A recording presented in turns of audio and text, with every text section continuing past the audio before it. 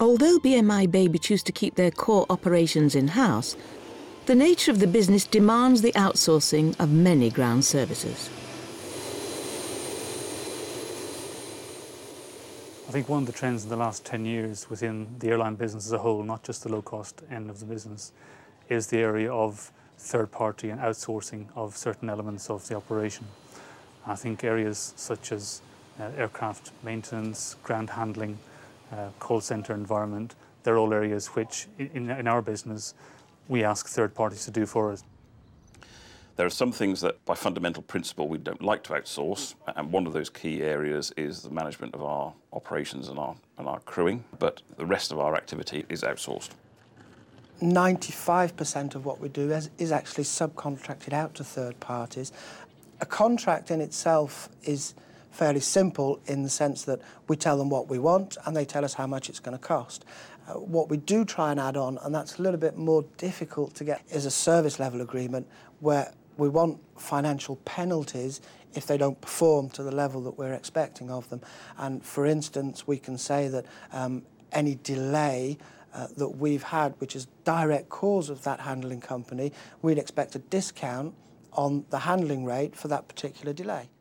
Attracting as many customers as possible is important for most businesses. But BMI Baby gives priority to cost management rather than generating revenue.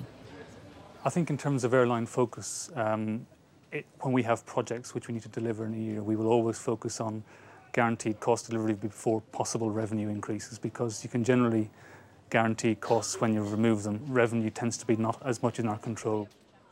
Even in a no-frills culture with the emphasis on time performance, safety standards have to remain high.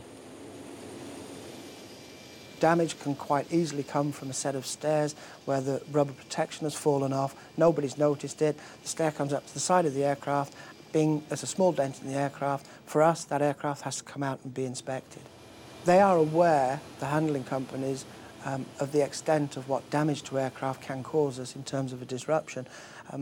What we can only do is to make sure that their management is making their operational staff aware on a constant basis.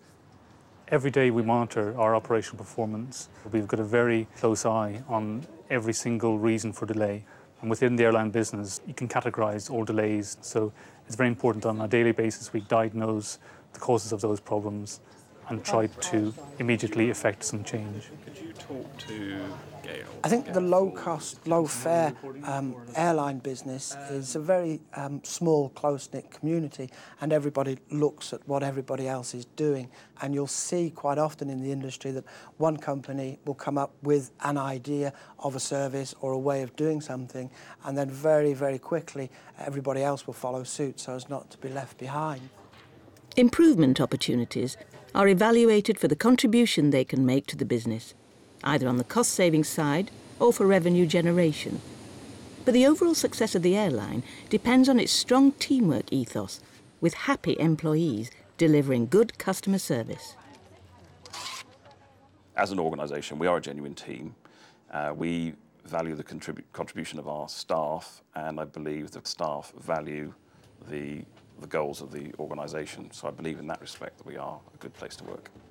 I think in many ways the success of an airline business in our part of the market, quite often people say when they're watching a football match, a good referee is one you don't notice.